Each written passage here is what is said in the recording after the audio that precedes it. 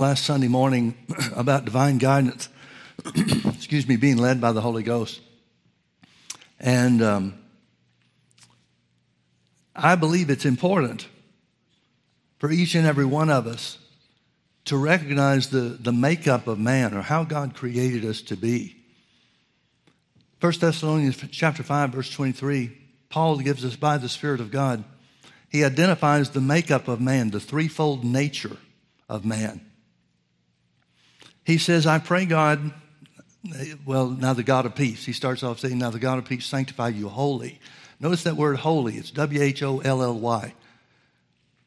Completely. So he's going to talk about the completeness of man. So he said, the very God of peace sanctify you wholly. And I pray God your whole spirit and soul and body be preserved blameless unto the coming of our Lord Jesus Christ. So he's giving us the makeup, or how God made man. He made man a spirit being. Jesus told the woman at the well of Samaria that God is a spirit, and they that worship him must worship him in spirit and in truth. Well, we know that the Bible says unequivocally that man was made in the image of God. So if God is spirit, man had to be made a spirit being too. By definition, if he's in the image of God, he has to be a spirit being. Isn't that right? So he says, I pray God your whole spirit and soul and body be preserved blameless into the coming of the Lord Jesus. So that has to mean that man is a spirit. But he has a soul. And he lives in a body. Now, medical science, or I should say psychologists, have identified that there's a part of man that they can't reach. They call it the subconscious mind. But if man had a subconscious mind, God would have told us. What they've done is they've tapped into the reality of something that goes beyond the physical, deeper than the physical being. And that's the spirit of man. Now, another scripture we looked at as a text was Proverbs chapter 20 and verse 27, which says, the spirit of man is the candle of the Lord, searching all the inward parts of the belly. Now, the implication, what this verse of scripture is referring to, where it says the spirit of man is the candle, that word candle is the word light or lamp. And what it's telling us, and of course we know a little bit by archaeology, experiments and finds and things like that. In those days, the days that the Proverbs was written, or the days that these things were said, they used little oil lamps to light their homes, to guide their way. And so where it says the spirit of man is the candle of the lamp of the Lord, it's literally telling us that God will enlighten you, or God will reveal to you, or God will guide you by your spirit.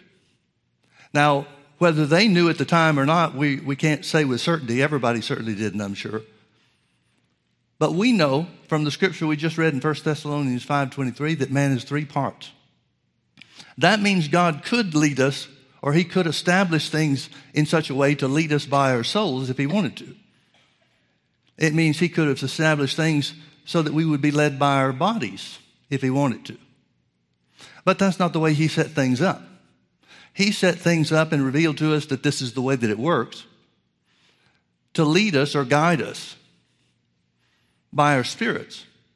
Now, most Christians have, it seems to me, you judge it for yourself, but it seems to me that most Christians have very little knowledge about the fact that they are even spirit beings.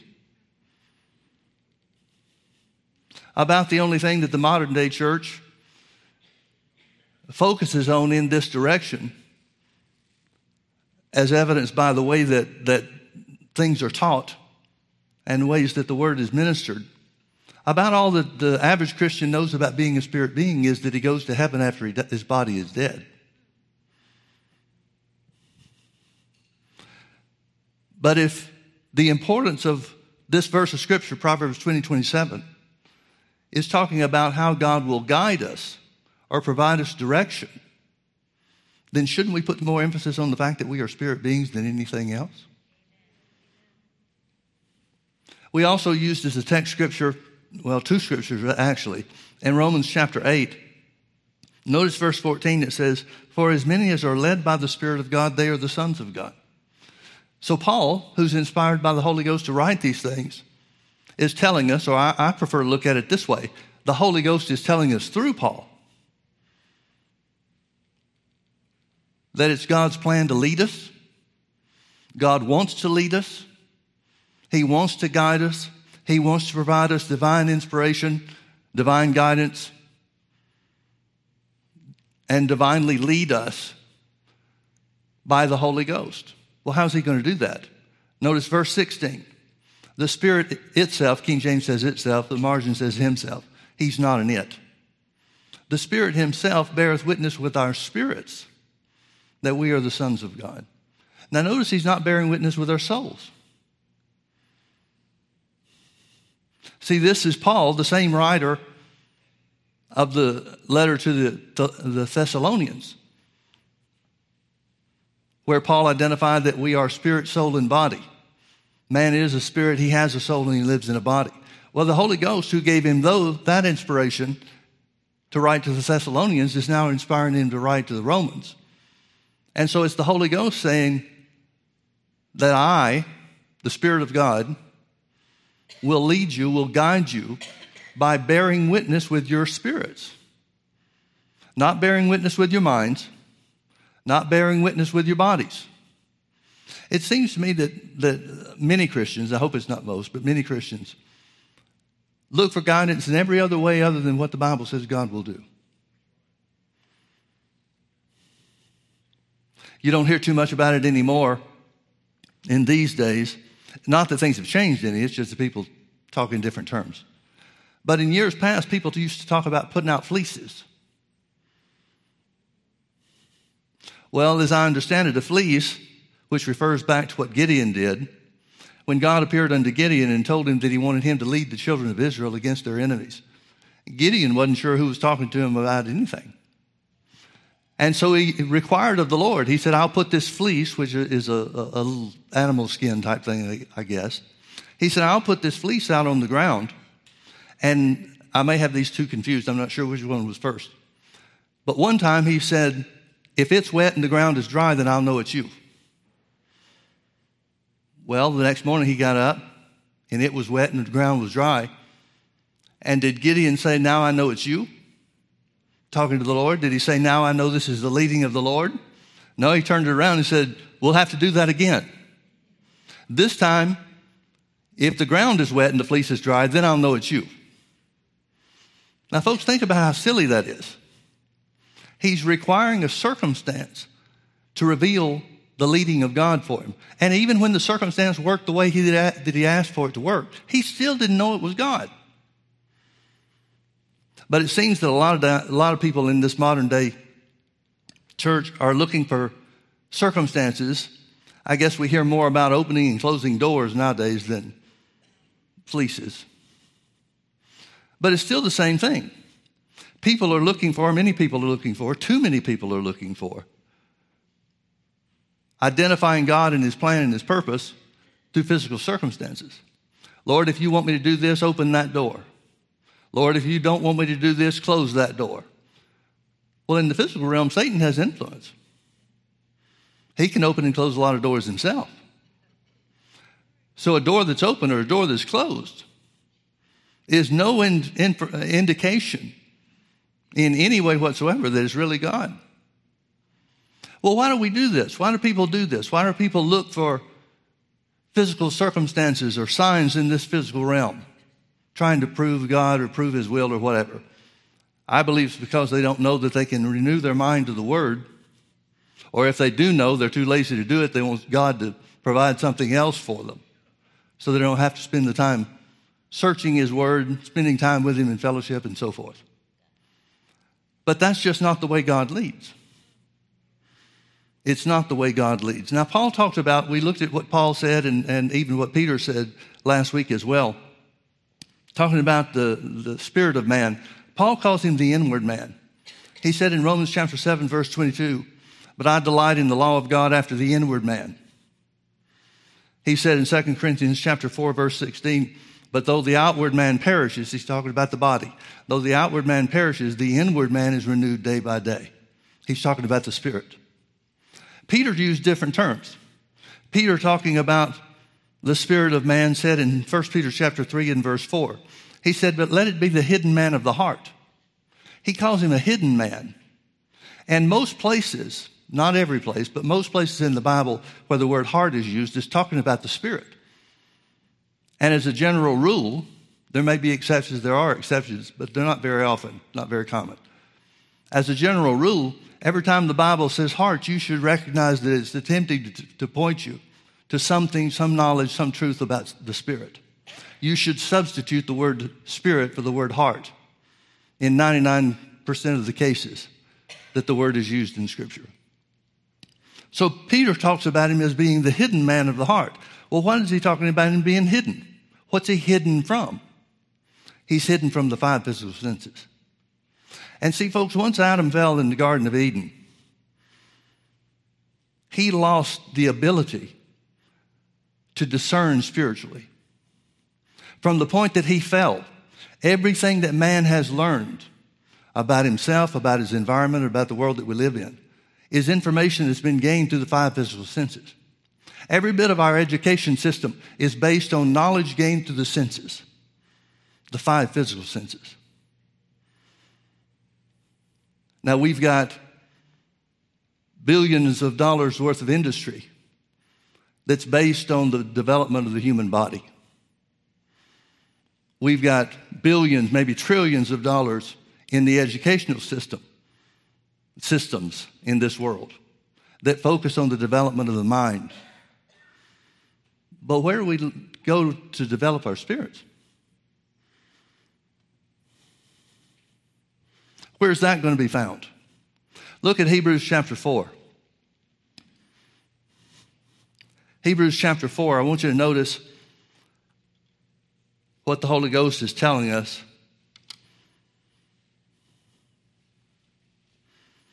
In verse 12, he says, for the word of God is quick and powerful and sharper than any two-edged sword, piercing even to the dividing asunder or separating of soul and spirit, and of the joints and marrow, and is a discerner of the thoughts and the intents of the heart. Now notice he says that the word of God, and only the word of God, divides between soul and spirit, or separates soul and spirit. And very simply, what he's telling us is the only way you're going to be able to tell the difference between your spirit and your soul is by the word of God. You remember when Jesus was tempted of the devil in Matthew chapter 4. First thing the devil tempted Jesus with was the hunger, the physical hunger that he was experiencing. He had been fasting for 40 days. And at the end of those 40 days, the devil came. He didn't tempt him or test him or engage in this stuff for all 40 days. The 40 days of fasting on Jesus' part was to prepare himself and spend time with God so that he would be prepared for the ministry that he was about to enter into. It wasn't 40 days of being tempted by the devil. But when the devil came, the tempter proposed to Jesus that if he was really the Son of God, make these stones turn into bread. And you remember what Jesus said? Jesus said, man shall not live by bread alone. Now he's talking about physical food. Bread is a type of physical food. So he's saying, just as bread or food is for the body, man shall not live by bread alone, but by every word that proceeds out of the mouth of God. He's saying the word, God's word, is food that will feed or develop your spirit, just like natural food is for the body. The word of God is the only thing that will divide between soul and spirit. Now, you remember we looked at some, well, not in great detail, but we looked a little bit last week at Romans chapter 7, where Paul was talking about the struggle that he experienced.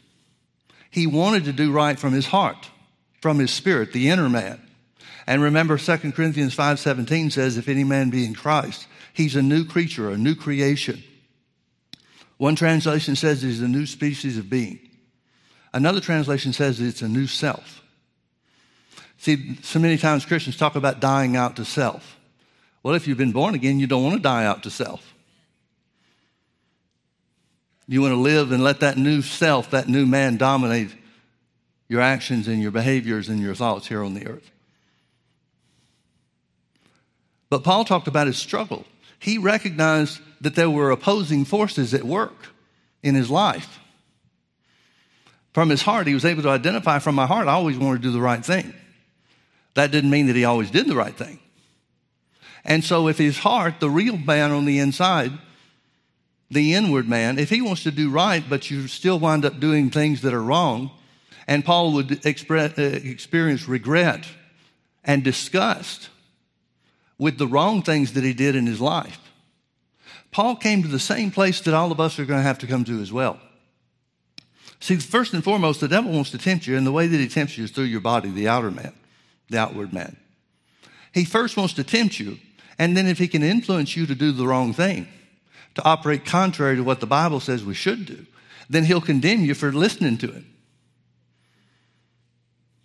And he'll try to put all of it off on you, saying what a terrible person you are and how you may not even really be saved because of the wrong actions that you experience or participate in.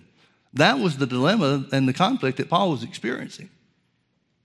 And he came to the realization that the inside man, the man on the inside, made in the image of God, recreated through the new birth, the inward man always wants to do the right thing. Well, Paul recognized that that inward man was him. It's the real him. You remember over in Luke chapter 16, it talks about the story of the rich man and Lazarus. It tells about how the beggar died. Well, both of them wound up dying, but it said the beggar died and was carried by the angels into Abraham's bosom. Well, who was carried by the angels? It says the rich man also died and was buried, and it tells us that he, being in hell, lifted up his eyes and saw Abraham's bosom and Lazarus there with him.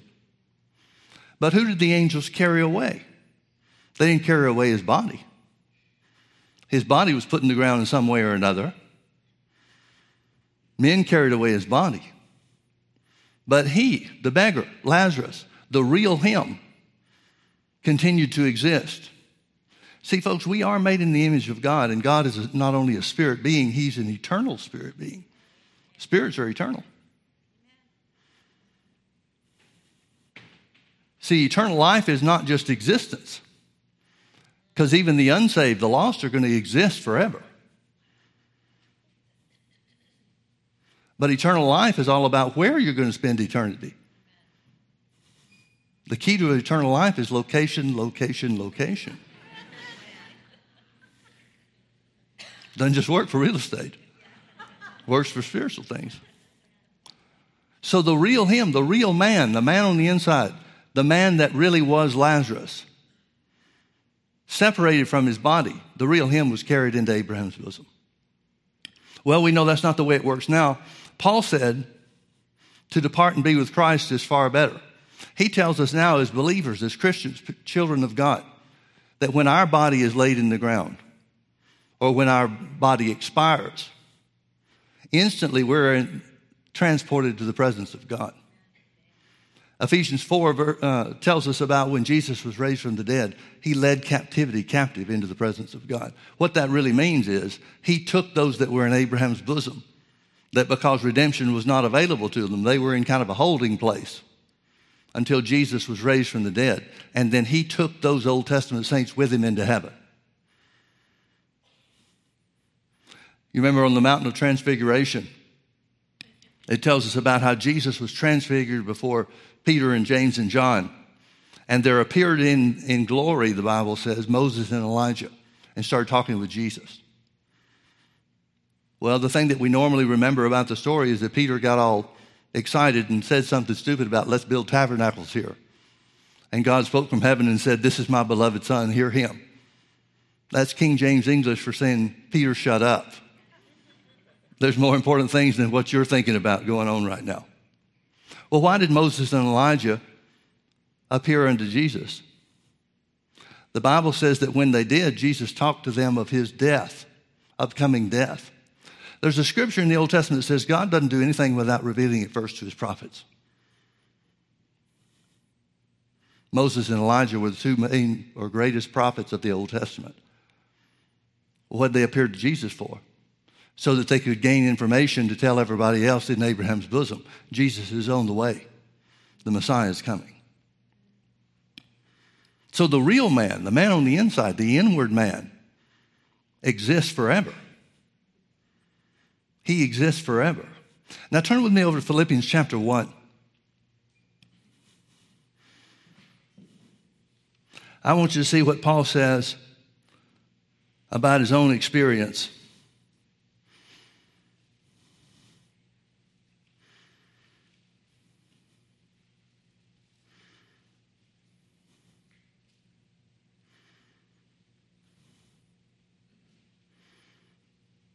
Notice, let's start reading in verse 21.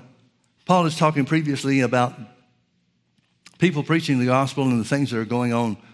He specifically says some people are preaching the gospel hoping to add to my afflictions and my bonds. He concludes by saying, even though people aren't always preaching Jesus for the right reason, thank God they're preaching Jesus. But in verse 21, Paul said, for to me, to live is Christ and to die is gain. Now, there's all kinds of goofy ideas and theories about what happens to people after they die. I'm not sure if it's Buddhism or Hinduism, maybe both, I don't know. But one of those religions, or other religions, we'll say it that way, other religions have the idea and promote the idea of reincarnation. And the importance of that doctrine, or the proposal of that doctrine, is that we're supposed to live such good lives here on the earth that we reincarnate into something better. But if you don't live a good life or whatever, however you want to identify that, you might come back as a cow or a pig or something like that. Well, that wouldn't be much gain, would it? Paul said, to me, to live is Christ and to die is gain. He recognizes that death, physical death, is far greater and provides us through our relationship with God through Jesus, provides for us much greater blessings than anything we experience here on the earth. Now, folks, I'm not saying that we should focus all of our attention on those types of things. Some people, in trying to do that, become so heavenly minded that they're no earthly good. They're just waiting for this better thing. So I'm not proposing that all of our attention should be on that, but it should be enough of our knowledge. And we should be established enough in that knowledge, that truth, so that we recognize that the things of the earth that are so important really are of minimal importance. With the knowledge that the worst day you can have in heaven, and there are no worse days in heaven, but the worst day you could have in heaven is better than anything this earth offers. It's better than anything that you and I might ever pursue here on this earth. Well, Paul's mindful of that. So he says, for me, to live is Christ and to die is gain. But notice what he talks about next. He said, but if I live in the flesh or live in the body, this is the fruit of my labor, yet what I shall choose I wot not. In other words, he's saying he's got a choice still yet to make. Now, what's his choice about? Well, the only thing he's talking about is living apart from his physical body in the presence of God. Dying physically, in other words. There's not too many people that know that we have a choice about that. But that's exactly what Paul's telling us by the Holy Ghost. He said, but if I live in the flesh, this is the fruit of my labor, yet what I shall choose I wot not. For I am in a strait betwixt two. Here's Paul's conflict now. Remember in Romans chapter 7, he talked about the conflict between wanting to do right from his heart, his spirit, in contrast with the actions of his body and the influence of sin upon his flesh. He said, for I am in a strait betwixt two, having a desire to depart and to be with Christ, which is far better. Nevertheless, verse 24, nevertheless, to abide in the flesh is more needful for you. So who is Paul talking about when he speaks of himself? He said, I have a desire to depart and be with Christ. And the only other option is to abide in the flesh or to live in the flesh. And he says, it's better for you if I stay here in the flesh. Talking to the Philippians. It's better for them if he continues his ministry and continues revealing to them things about God and leading them in their Christian walk. But he said, I have a desire to depart and be with Christ. I, the man on the inside, the real me, the spirit being that is Paul, wants to leave the body and go be with the Lord. So you can very clearly see that the real man, this hidden man of the heart that Peter talks about, this real man, the man on the inside, is always reaching out toward heaven. Always reaching out toward heaven. Even though the body, the physical man, the outward man, is always reaching out to stay here on the earth. The body is of the earth, so it doesn't want to depart. But the spirit is not of the earth. The body was formed by the hands of God, and then God spoke or breathed life into him. So the body is of the earth, but the spirit is of heaven. And everything's trying to get back to where it originated from. The body wants to hang out here on the earth, but the spirit is always reaching out to go to heaven. Now look with me over to Romans chapter 12. Romans chapter 12. Paul is going to give instruction to the church on how to live our Christian lives in the greatest measure of victory possible. He's telling us, this same guy that knows the difference between the inward and the outward man, the same guy that struggled between the inward man and the outward man, to recognize that his spirit, the real him, was always wanting to do right. And he concludes by saying that there's no condemnation now because my body still wants to do the wrong thing. That's just a function of the experience of sin that we've had here on the earth. But Jesus redeemed us from the condemnation of that. There is therefore now no condemnation to them that are in Christ Jesus. It's what he said in the way he said it in Romans 8:1. Romans 12:1, however, he says, I beseech you therefore, brethren, by the mercies of God, that you present your bodies a living sacrifice, wholly acceptable unto God, which is your reasonable service. Most translations translate those last two words spiritual worship. Remember when Jesus said to the woman at the well of Samaria, God is a spirit, and they that worship him must worship him in spirit and in truth. Here's the spiritual worship that he's talking about. We charismatics have such a narrow point of view on this that we sometimes think worshiping in the spirit means singing in other tones. Well, thank God we can sing in other tones. It provides great benefit, but that's not spiritual worship. Spiritual worship is you controlling your body and allowing it to be dominated by the real you, the man on the inside. Because if we will do that, it will always lead us into righteous acts rather than sinful ones. So he said, I beseech you, therefore, brethren, by the mercies of God. Now, we know he's talking to Christians. We know he's talking to spirit-filled believers. And he says, I beseech you, therefore, brethren, by the mercies of God, that you, everybody say you. Notice this is not something God does for you. That you present your bodies. Notice their bodies are their possession, not the real them. That you present your body. See, if the body was the real man, he would have said, I beseech you, therefore, brethren, by the mercies of God, that you present yourselves. But he's talking about the body, which is our possession. Man is a spirit, he has a soul, and he lives in a body. So I beseech you, therefore, brethren, by the mercies of God, that you present your bodies a living sacrifice, holy and acceptable unto God, which is your reasonable service or spiritual worship. And be not conformed to this world, but be ye transformed by the renewing of your mind, that you may prove. That word prove means determined by experience, or literally just experience. That you may experience what is the good and acceptable and perfect will of God. Now, folks, I want you to notice something.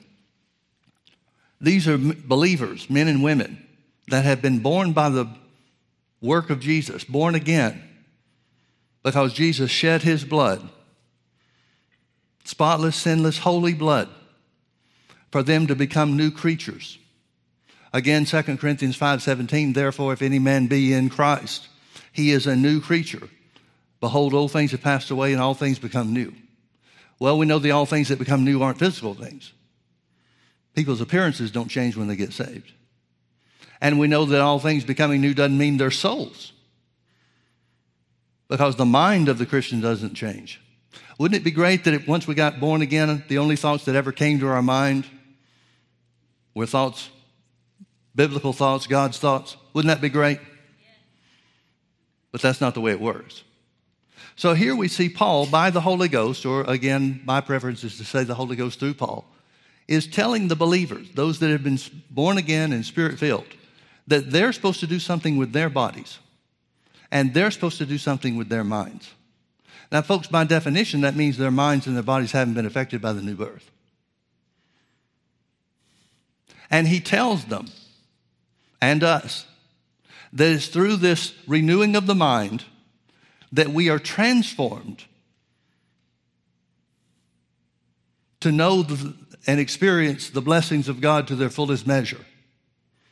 So that has to mean, therefore, that you could be saved and born again and never do anything about presenting your body, never do anything about renewing your mind, and live your whole life on the earth not experiencing God's best for your lives.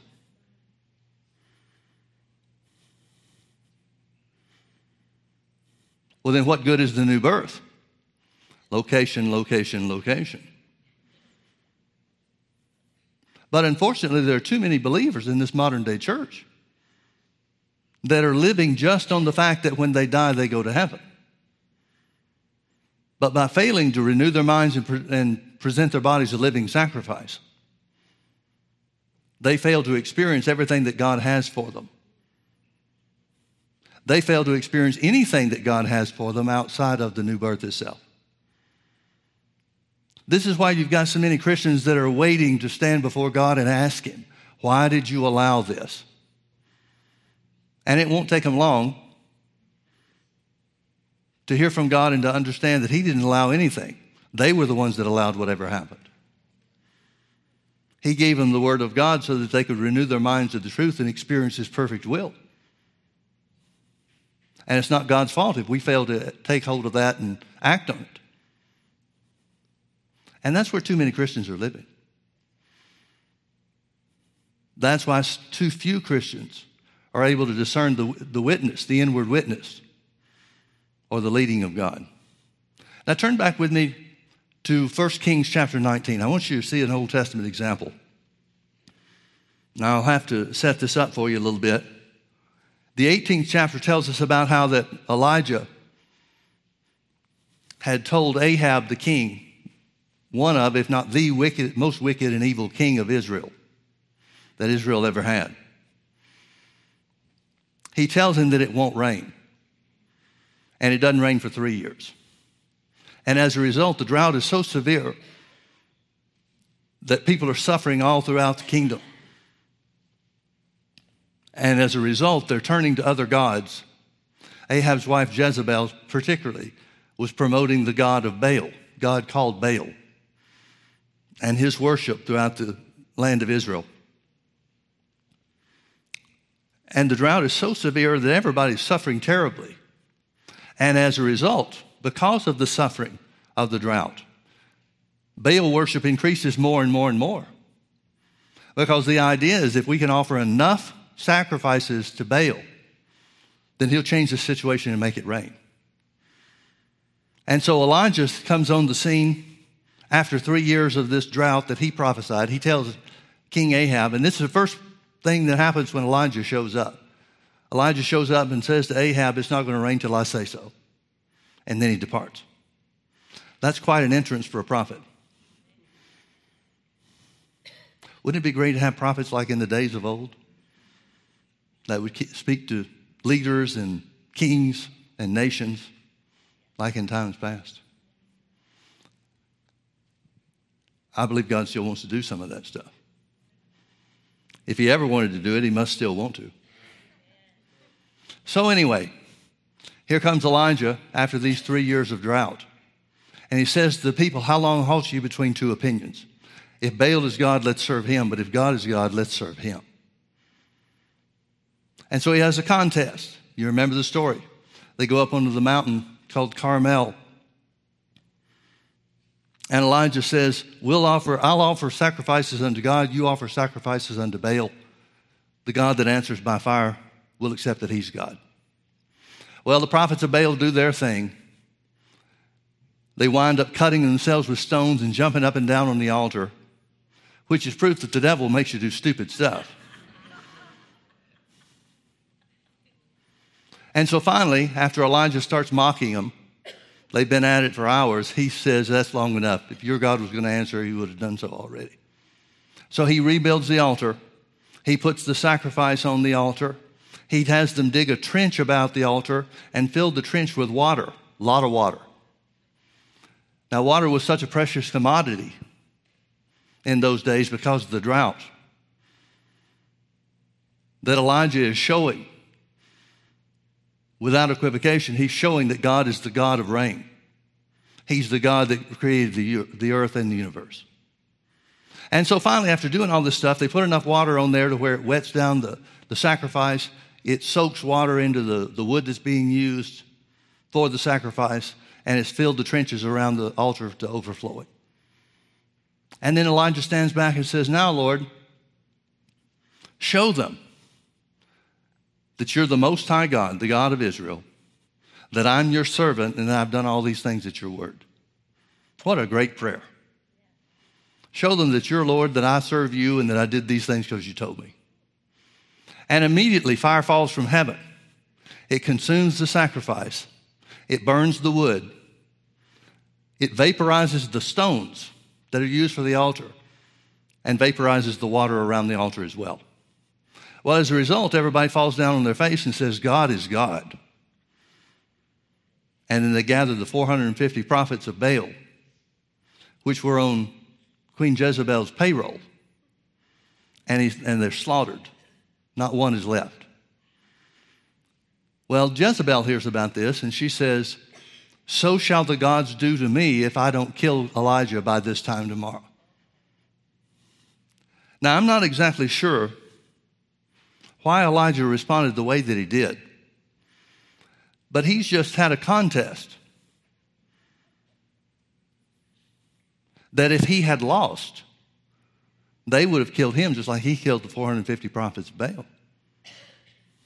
His life was on the line when he issued the challenge to Baal to answer by fire. But when he hears that Queen Jezebel wants to kill him, he starts running away. He runs for 3 days, comes up under a juniper tree, and says, oh, Lord, just let me die. Now, folks, if he really wanted to die, he could have stayed where Jezebel was. He didn't mean that any more than we mean some of the things that we say to God. So an angel supernaturally feeds him twice, and he winds up going up into the mountain, into the mouth of a cave, little cave. And if you've ever been to Israel and see the place, the opening is about the size of the chair that you're sitting in. It's just a small, small place. We think of caves as being big, open things. He's crawling into a rock. That brings us to 1 Kings chapter 19, when the Lord begins to speak to him, to answer him. I'm going to start in verse 9. It says, and he came there unto a cave, and lodged there. And behold, the word of the Lord came to him, and said unto him, what doest thou here, Elijah? Why are you here? Well, we know the answer to that. He's here because he's running for his life. And he said, I have been very jealous for the Lord God of hosts, for the children of Israel have forsaken thy covenant and thrown down thine altars and slain thy prophets with the sword. And even I only am left. And they seek my life and to take it away. And he said, go forth and stand upon the mount before the Lord. And behold, the Lord passed by, and a great and strong wind rent, that means broke, the mountains and broke in pieces the rocks before the Lord. But the Lord was not in the wind. Now, folks, let's clarify some of this. Certainly the Lord was in the wind. He's the one that caused the wind. And wind doesn't normally break rocks, does it? I mean, we're not worried about rocks breaking around us or concrete busting up when we have Santa Ana winds, do we? That's not the normal operation of wind. So certainly God is in the wind. But the thing that's being conveyed here is that God didn't speak to him through the wind. God didn't speak to him through the circumstances that resulted in the wind blowing, meaning the broken rocks and so forth. Now that had to be quite a sight. Can you imagine witnessing a wind that's strong enough to break rocks, and you're just standing in the middle of it watching the whole thing? A wind strong enough to break rocks would break bones, wouldn't it? But it doesn't. God is trying to show him and thereby show us something about the way he leads and speaks. So God told him to go outside and stand on the mountain. A wind comes by and breaks the mountain up, breaks the rocks, but there's no guidance. There's no voice of the Lord as a result. Let's keep reading. And after the wind, there was an earthquake, but the Lord was not in the earthquake. Well, again, the Lord caused the earthquake to try to teach him something, to bring a truth to his knowledge. But God didn't speak to him through the earthquake either. It's so funny to me that when things happen, tragedies happen, you've got certain parts of the church and leaders in the church, certain leaders in the church, that'll stand up and say, this is God at work. The hurricane that struck New Orleans is because of the sinfulness and the wickedness of that city. Well, if God doesn't speak through earthquakes, why would he speak through hurricanes? He didn't speak through the wind. I guess a hurricane or a tornado might be the closest thing that we could use to describe the wind that broke the rocks. But that's not how God speaks. Now, folks, God doesn't change. If God's not speaking through that wind and not speaking through that earthquake, he's not speaking through winds and earthquakes today.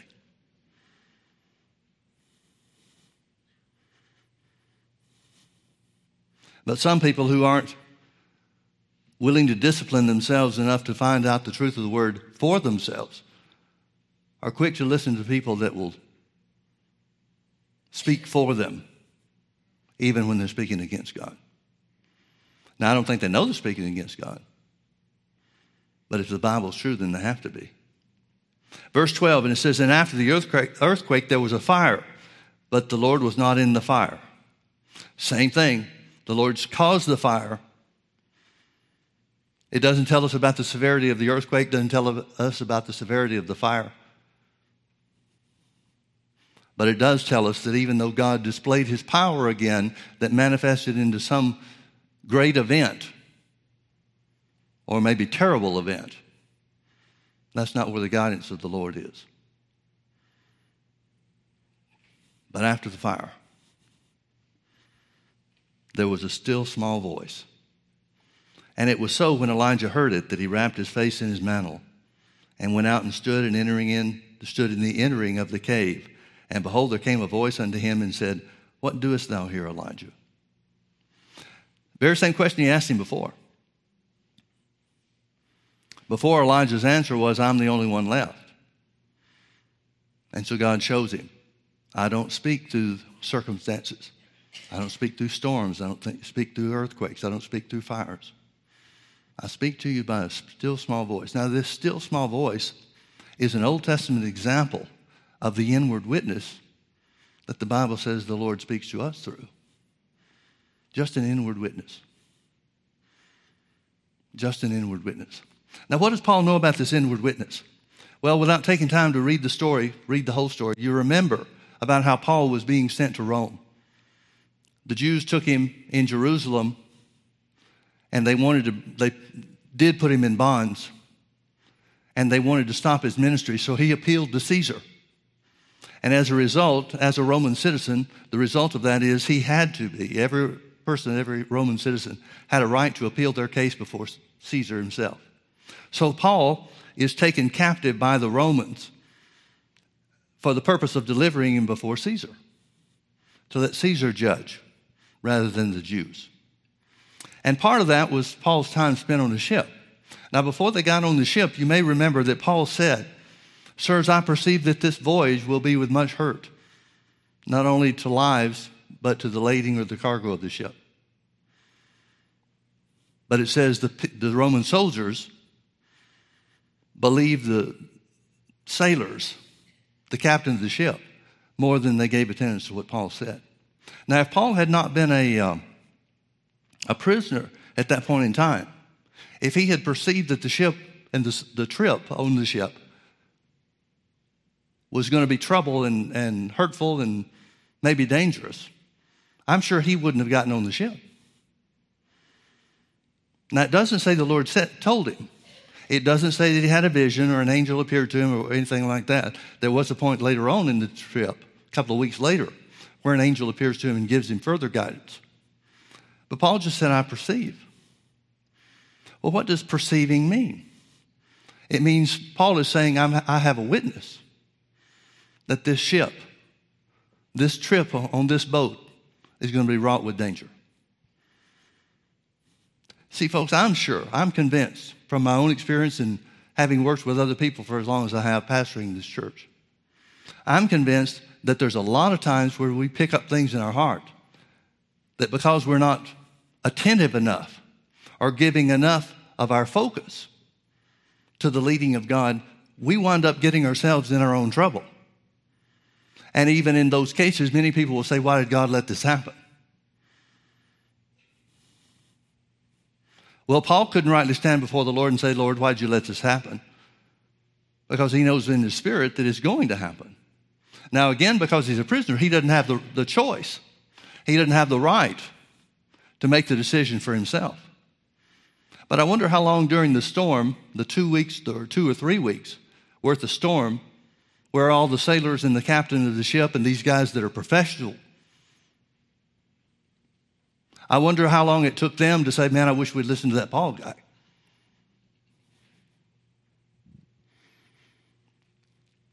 See, folks, the inward witness is something that you know, even though you can't explain how you know.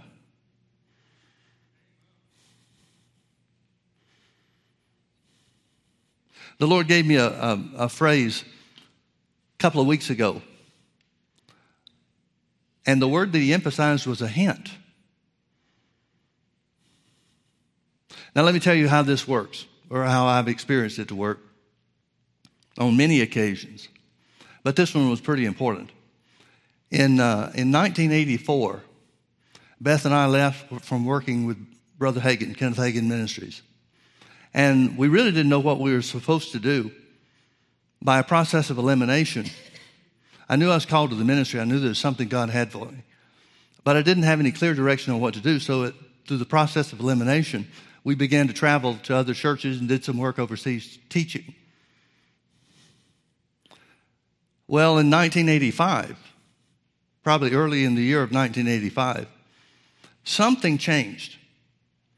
And even now, I can't tell you what it was. But something changed.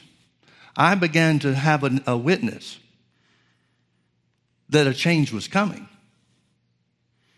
I didn't know what the change was. I opened my eyes a little bit wider at that point. But it was just a hint.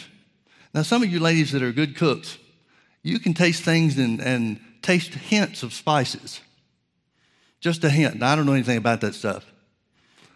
Butter's my favorite spice.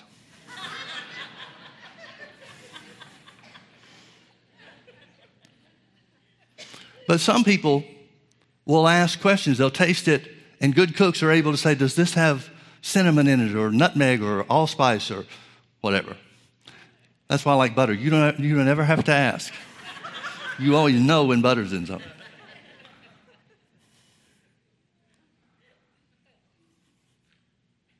But when I got a hint, and that's really what it was, when I got a hint that something was going to change, there was a change coming, I began to open my eyes a little wider, and as a result, opened my mind to different possibilities. And during that time, when I knew a change was coming but didn't know what the change was, we had several opportunities open up to us. We had churches offered to us. There was one church in Chicago that was a pretty well-to-do church, pretty large church, and they were looking for a pastor. And they had heard something or another about our preaching, and so they initiated contact. Well, we prayed about it and found out in our hearts that didn't seem right.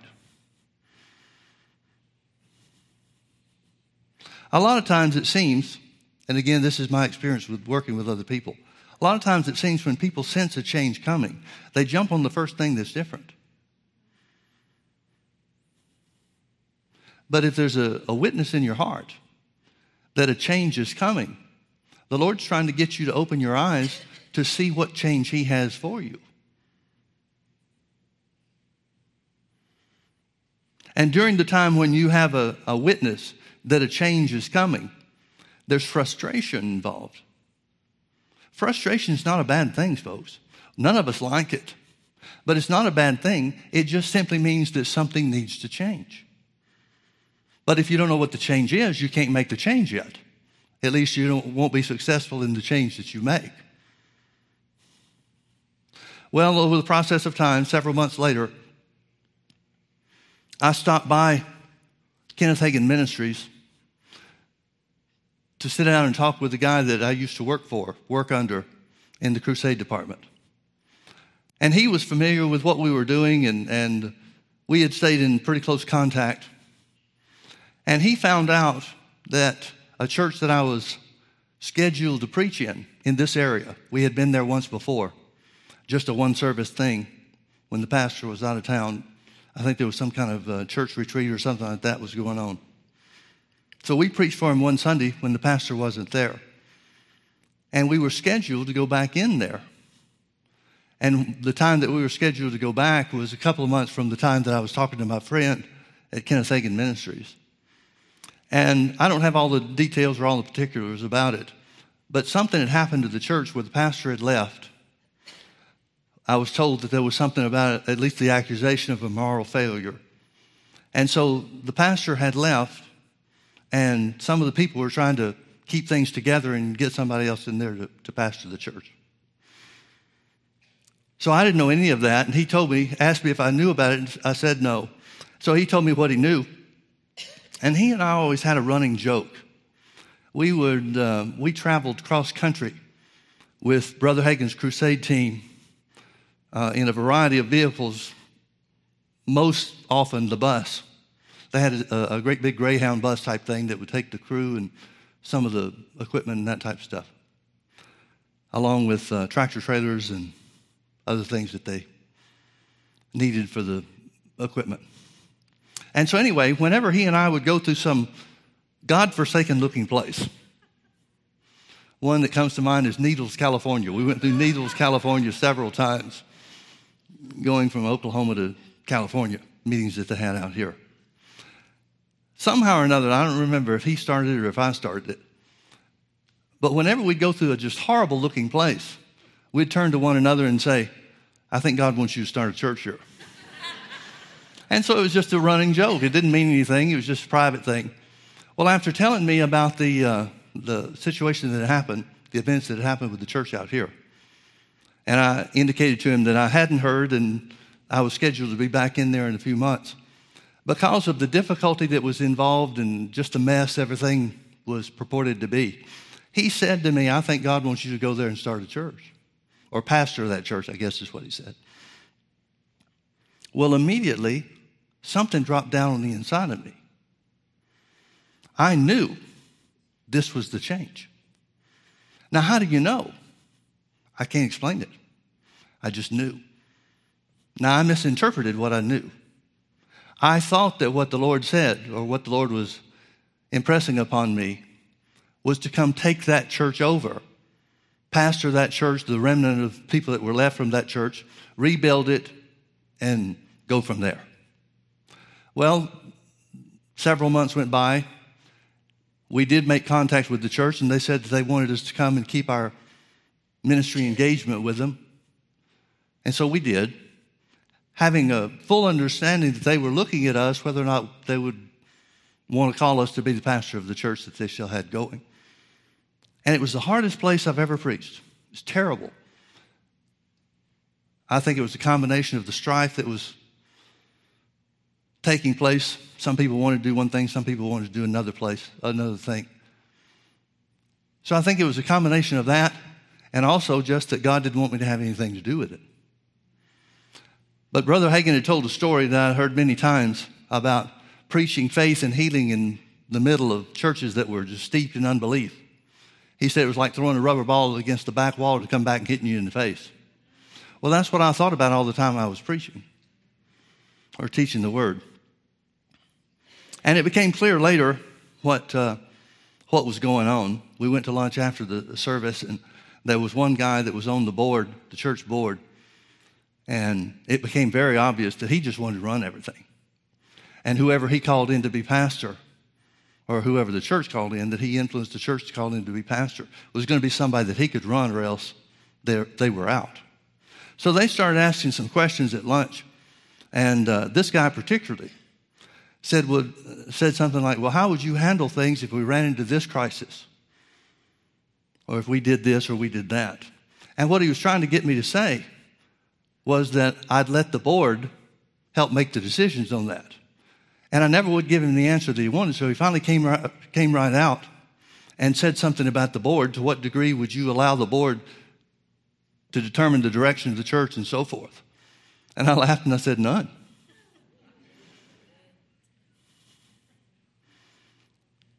God calls the pastor to run the church. And if the board is more spiritual than the pastor to know which direction the church is supposed to go, then you ought to have the church be the pastor, or the board be the pastor instead of the pastor. Well, he didn't like that, and so lunch was over. Now, the side journey on this, that man died young. He died at 57 years of age. Now, to you young folks, real young folks, you may think that's not young. Trust me, that's young.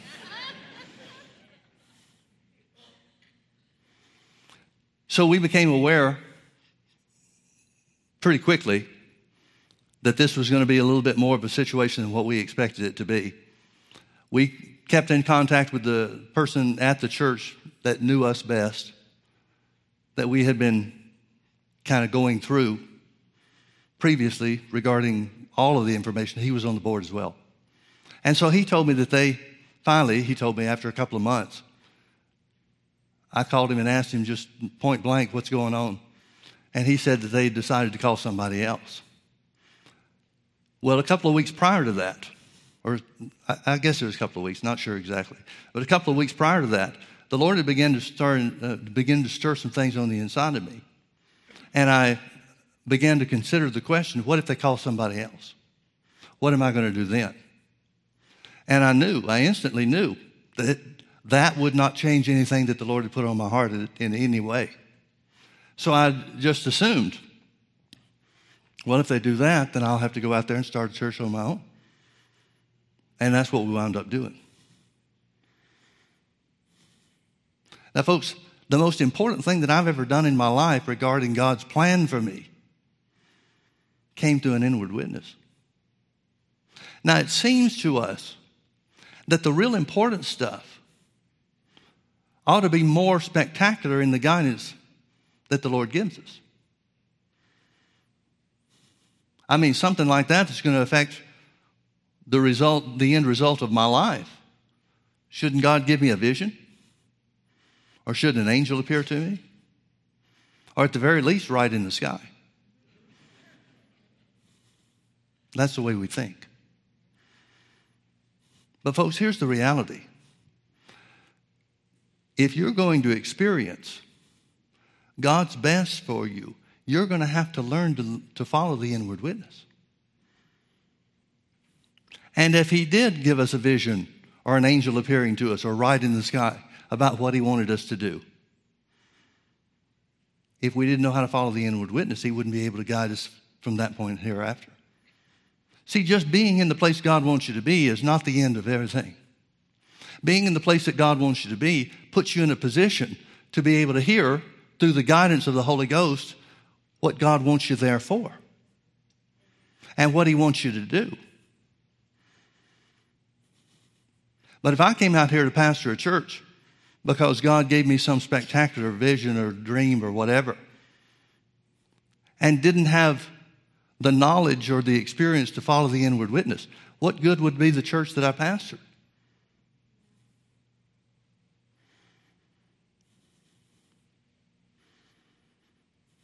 Now, I'm fully convinced that most of the questions people have about what they should do and how they should operate is because, at least the questions that have been brought to me, is because they have greater confidence in me being able to hear from the Lord than they have in themselves to hear from the Lord. I used to, when people would come up and ask me certain things, I used to try to give them everything I knew about the Word regarding their situation. But then I caught on. I realized that they were trying to use me as a shortcut for doing the work for themselves. And if we're not willing to do the work for ourselves, it wouldn't matter if somebody started us off in the right direction. We wouldn't succeed anyway. But God's got a way for you to have success in everything you do. It's by the leading of the Holy Ghost. It's by that inward witness. That inward witness will put you over every time. Well, what if he's not bearing witness with us about anything? Well, that could mean two things. It could mean, number one, you're not focusing on what he is giving you. Or the second option, number two, would be there's nothing for you to do. See, and this is another one of Brother Hagin's phrases that have gotten me through so many places in my life. He said, you've got to go as much by what God doesn't say as what he does say. See, if you want things to change, but he's not telling you about a change, then there's no change yet to be made. I was talking to somebody this weekend. They were asking about our TV program and such. A couple of years after we started the church, long before many of you ever found out about us, we had tried some different ways to advertise, let people know about our church. We had people that would come to find out about us, and they'd ask us how long we'd been there, and they were surprised that it had been some time because they didn't know, they hadn't heard. They were surprised that there would be no way for them to have found out up to that point. And so I realized, talked to the Lord about it. It wasn't really something that he revealed to me. I just realized that the way this area operates, there's no print ad that's going to reach the people, all the people that we want to. I realized if we're going to reach people in this area, it's going to have to be through TV. Now, that was just an understanding of how things worked. There wasn't any direction from the Lord about it. I just realized if we're going to reach the people that we need to, it's going to have to be through TV.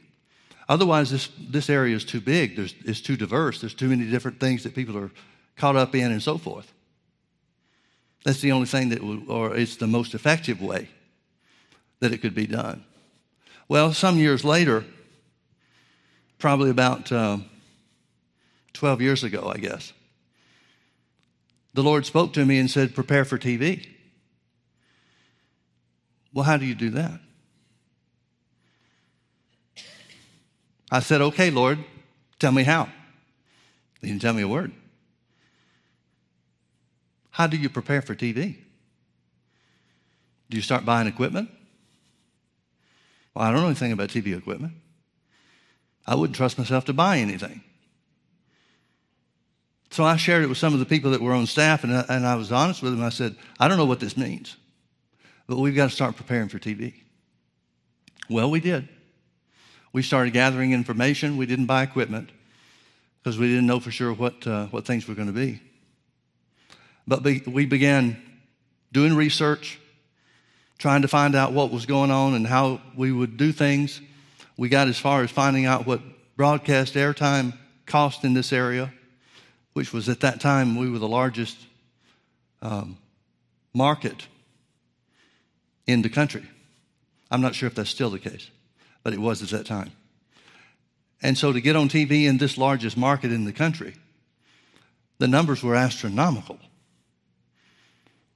At least that's the way we saw them. So we continued to do what we could to gather information, knowing that if we were going to start TV, we'd have to do this, and then we'd have to do that, and then we'd have to do some other. And then one Sunday night, about 10 years ago, standing right there, we were worshiping God, and the Lord spoke to me and said, it's time to go on TV. So at that time, we were able to pull the plug. We were able to start off, at least we knew what we had to do and started making provisions for it and so forth. And there were a lot of concerns that I had about TV. And in talking to some people, and there were people that advise you on this kind of stuff, in talking to people, they made it seem to us that we'd have to change our church services to cater to the TV audience. And I didn't want to do that. I didn't want our church services to change in any way whatsoever. And so that cut down on a lot of the advice that we got from people Because when we resisted that, then a lot of people said, well, this is not going to work. And so you need to find somebody else to help you. And so we ran through a number of different people, different groups, advisory groups and consulting firms and so forth. Because I didn't think that TV should have to change our church. I wanted TV just to be a window so people could look in if they wanted to and see what we were really like. Well, so we started taking steps, doing what we knew to do or what we found out we needed to do and that type of thing. And it was the simplest thing.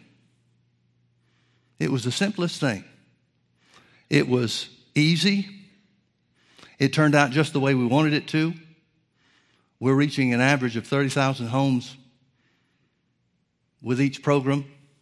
And that's just the people that they've identified that are watching live. And since we've been on for almost 9 years now, I guess. Since that time, I've met one person that watches us live. And everybody else that's ever told me that they watch, it's through the recording. We record it in our house just as well. I don't watch them. I can't watch myself. I really can't. I can't listen to myself. I can't watch myself because I'm always kicking myself saying, why did you say this or why did you do that? Why didn't you do this instead? And all that kind of thing. I never expected myself to be my biggest critic when it came to my preaching, but that's the way it is. But in all the 9 years, I've only met one person that watches us live. Everybody else records it and watches it later. Well, they don't have any way to measure those numbers. So if we're reaching 30,000 people that are watching us live, an average of 30,000, sometimes it's more, sometimes it's less. But if we're reaching those people that are watching us live, we have no idea what the number would be of people that are seeing it at other times rather than live. And that number could be significant. I don't know. There's no way for us to know. We're kind of in a position where God, like God told Israel, don't count the people. We can't count the people because we don't know for sure. But it's been the easiest thing in the world. We've never taken a TV offering with one exception. We've never taken an offering on TV on the program. And we've only taken one offering in the years that we've been on TV, and that was when the FCC changed their rules and regulations requiring everybody to go to HD equipment rather than what it used to be. We took one offering for that. I think we set it up to where people could give over a month period of time. And well before the month was over, we covered all the expense that we'd have for the new equipment, the changeover, and so forth. But when God leads you to do things, even when it's an inward witness, even when it's just a hint of what you're supposed to do, God takes care of those things. Paying the money for the broadcast airtime has never been a problem. We've never said a word about money on the TV programs unless we were teaching about prosperity and giving and receiving, that type of thing. We've never said a word about money, and yet we still have about 30 or 35% of the airtime costs come in from outside the church. People just want to send us money. When God tells you to do something, He takes care of it.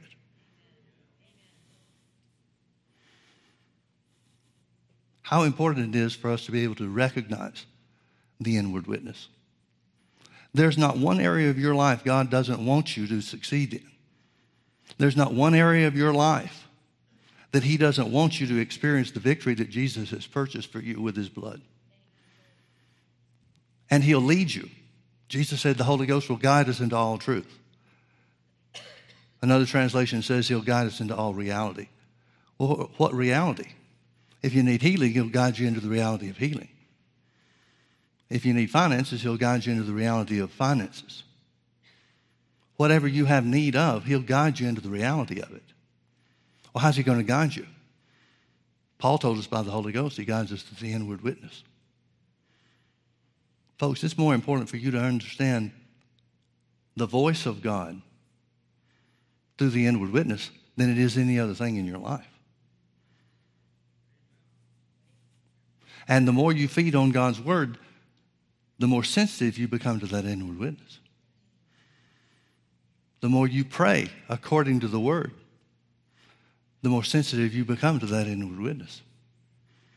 The inward witness is your ticket to victory. It's a guaranteed ticket to victory. in every area.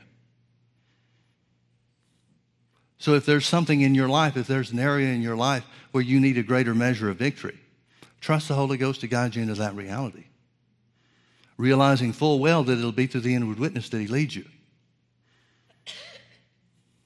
That makes the word of utmost importance. That makes putting the word into your heart and speaking the word, meditating in the word, renewing your mind to the word. That makes that of utmost importance. The greatest need of the church is to renew their mind to the word. That's the greatest need of the church. That's the greatest need of every believer. Amen? Let's pray. Father, we thank you so much for your word. We thank you that it's true. We thank you that we have a right to be led by your Spirit. Holy Spirit, we give you free reign and course in our lives to guide us into reality. Guide us into the reality of what Jesus purchased for us through his death, burial, and resurrection. Guide us into the victory that he purchased, the success that he provided for us. We trust you, Lord. And Holy Ghost, we reverence your work in our lives. Speak to us. Reveal your plan and purpose for our lives. In Jesus' name. In Jesus' name. In Jesus' name.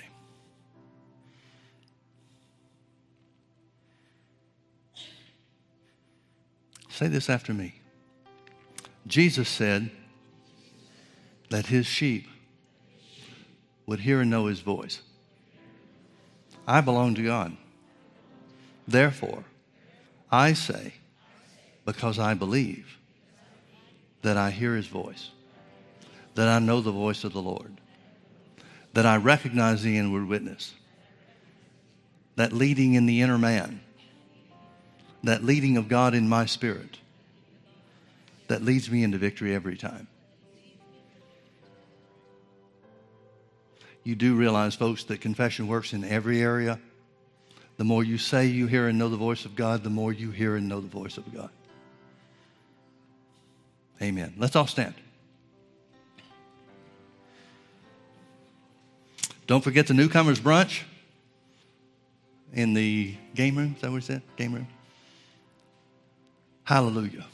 Isn't it a privilege to follow the Lord? Amen. Well, folks, come back and be with us tonight for Healing School if you can. And you're dismissed.